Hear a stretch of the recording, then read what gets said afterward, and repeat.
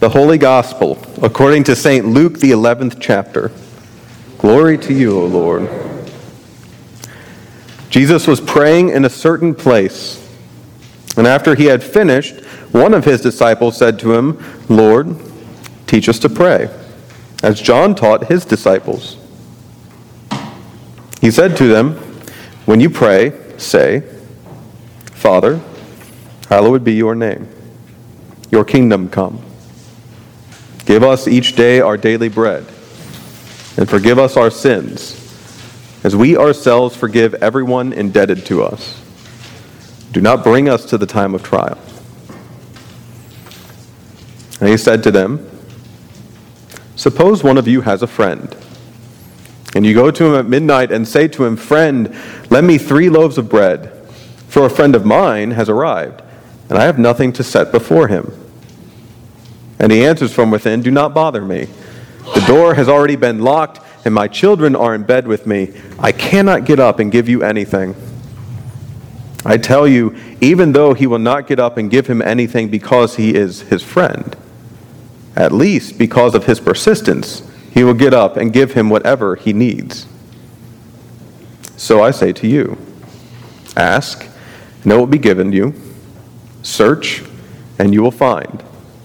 Knock, and the door will be opened for you. For everyone who asks receives, and everyone who searches finds, and for everyone who knocks, the door will be opened. Is there anyone among you who, if your child asks for a fish, will give a snake instead of a fish? Or if the child asks for an egg, will give a scorpion? If you then, who are evil, know how to give good gifts to your children, how much more will the Heavenly Father give the Holy Spirit to those who ask him?" The Gospel of the Lord.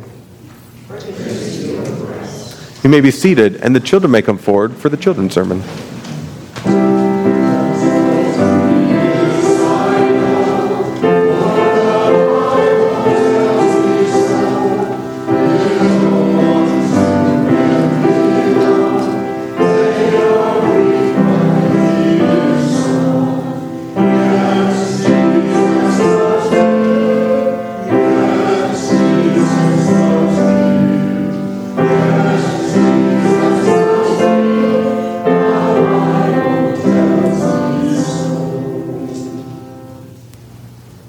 Good morning.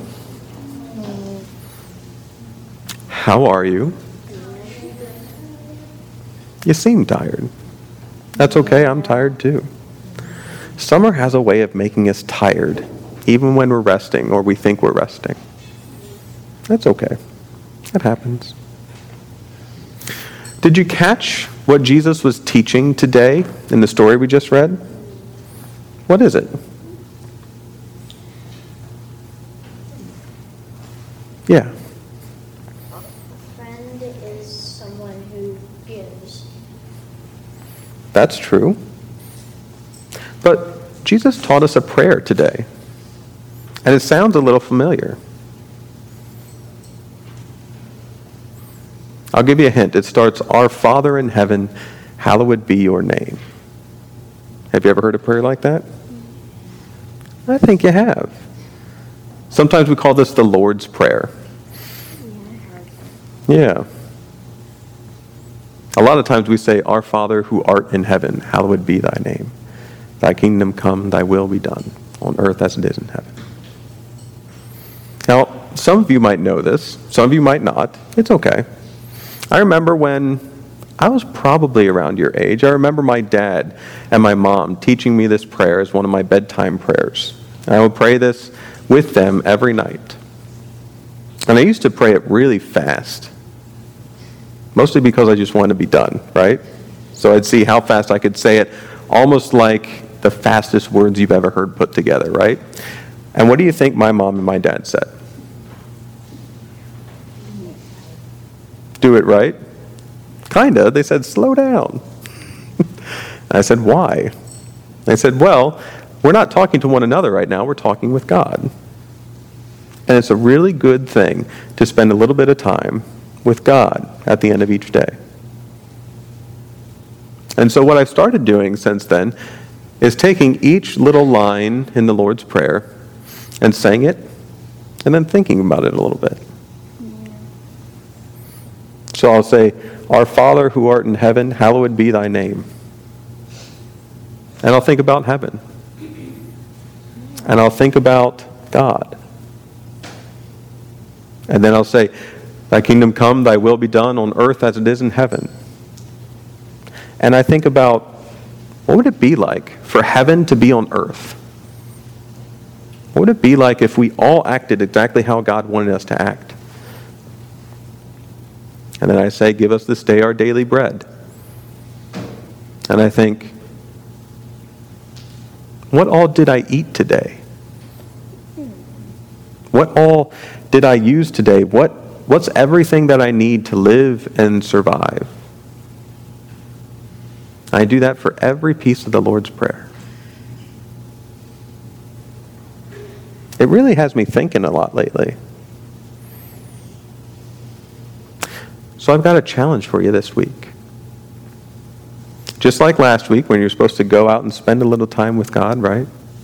I want you this week to go and every day, whether by yourself or with somebody else, if you need someone to teach you or you just like having someone with you, I want you to pray the Lord's Prayer. And every time you pray, I want you to think about what you're saying. I want you to think about what those words mean and maybe even what those words are doing as we're praying them. I want you to talk with whoever you're praying with or somebody over the course of the week about what you're thinking. I hope you come back next week thinking a little bit more about what we pray. Does that make sense?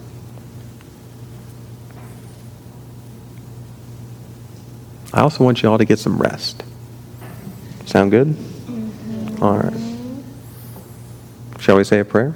Mm-hmm. Let us pray. God, we're very thankful. We're thankful that you have taught us how to pray and that you welcome us into your presence. Help us to spend time with you each day. Help us to think about the words that you have taught us.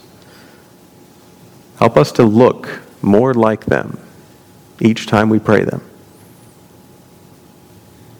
Help us to have what gives us life, our daily bread and rest and everything else. And help us to come back again a little more like you. In Jesus' name we pray. Amen.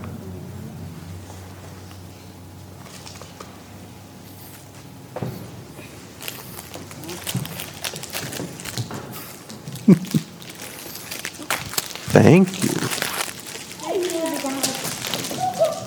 Thank you, Cooper.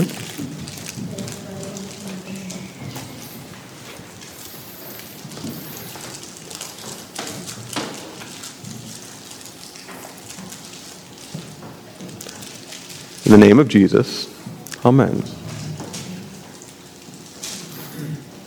I've been thinking of the yearning and the desire portion of this text over the course of this week.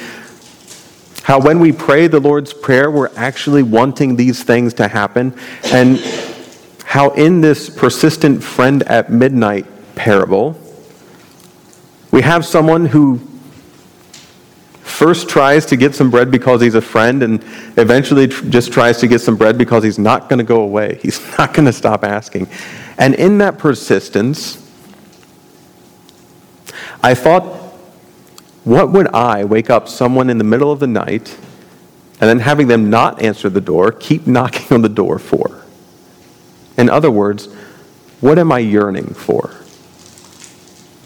What are we yearning for together as people, as a church?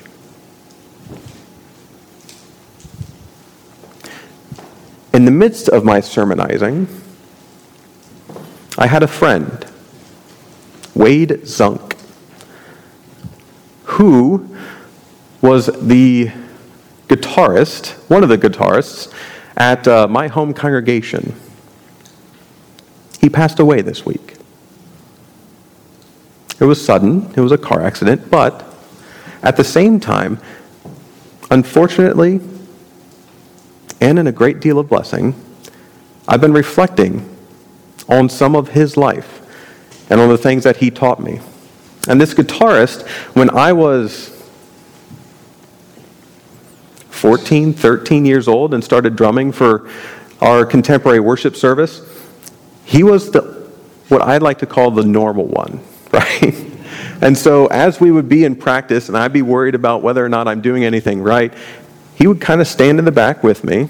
And as the people up front, the singers and, people who cared about musicianship and everything, would argue whether or not to take a song half a step down or not, he and I would just kind of sit in the back, talk, have fun, basically mess around until we got in trouble, and then we just play. It was really fun to play with Wade, and we had a great time throughout high school. But as you know, eventually you go off to college, and I did that. And that first summer back from college, I came back, and they hadn't been able to find a consistent drummer yet, and so they asked me to drum for the summer, and I did. And the first song that we played when we were back together, I think it was, I forget what song it was, but it was a faster piece, and we played, and Wade and I were just really digging each other, and we were feeling where the next person was going to go. And we got to the end of the song, and Wade, who is usually subdued and, said 5 words each practice, something like that, there's a space after the song's done, and he just goes, "Yeah!" We all look at Wade, and he's like, "Man, I haven't played like that since you left, and it's been a real long year." Yeah. And in his death, I keep thinking of that yearning, of that desire to play in a way that you can play, but it's just not there for a season, of that desire to sing in a way that you can sing, but the song's just not there, to be something that God has created you and made you to be, but it's just not happening.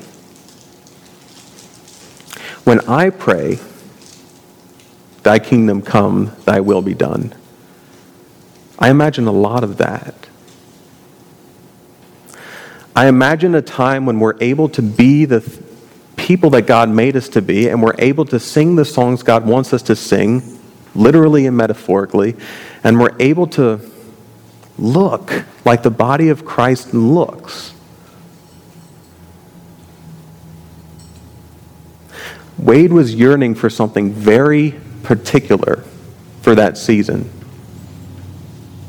And believe me, he did a whole lot of asking for other drummers. He did a whole lot of knocking on people's doors. He did a whole lot of everything that comes at the end of that text. But it was a season of waiting.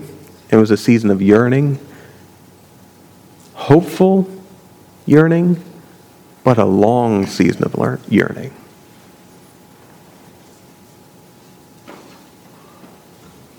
So what are we yearning for? What's the thing that feels inside of us like we know it can happen, like we can see it happening in our mind's eye, like we've seen it happen before, but it's just not happening in this season of life? What's that thing that we know would give us life, we know would give us energy, but it's just not here right now?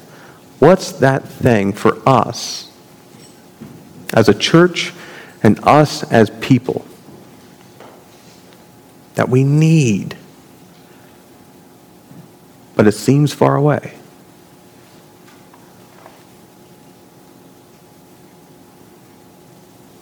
I've got my answers, and I'm willing to share them with you.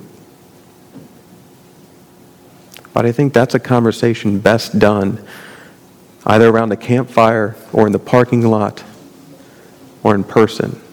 So we get to spend as much time as we want dreaming those things and feeling those things together. In the midst of all this, there's a promise. In the midst of all this, there's a promise that the God who creates these yearnings in our hearts will be the God who satisfies these yearnings as well. And the God who teaches us this prayer of yearning is the God who answers this prayer of yearning as well. That the God of heaven and earth will indeed walk with us by the Holy Spirit through these seasons of yearning and meet us on the other side. Which lets us not become mournful in our waiting, though we might, but keep a hope as well. What are you yearning for?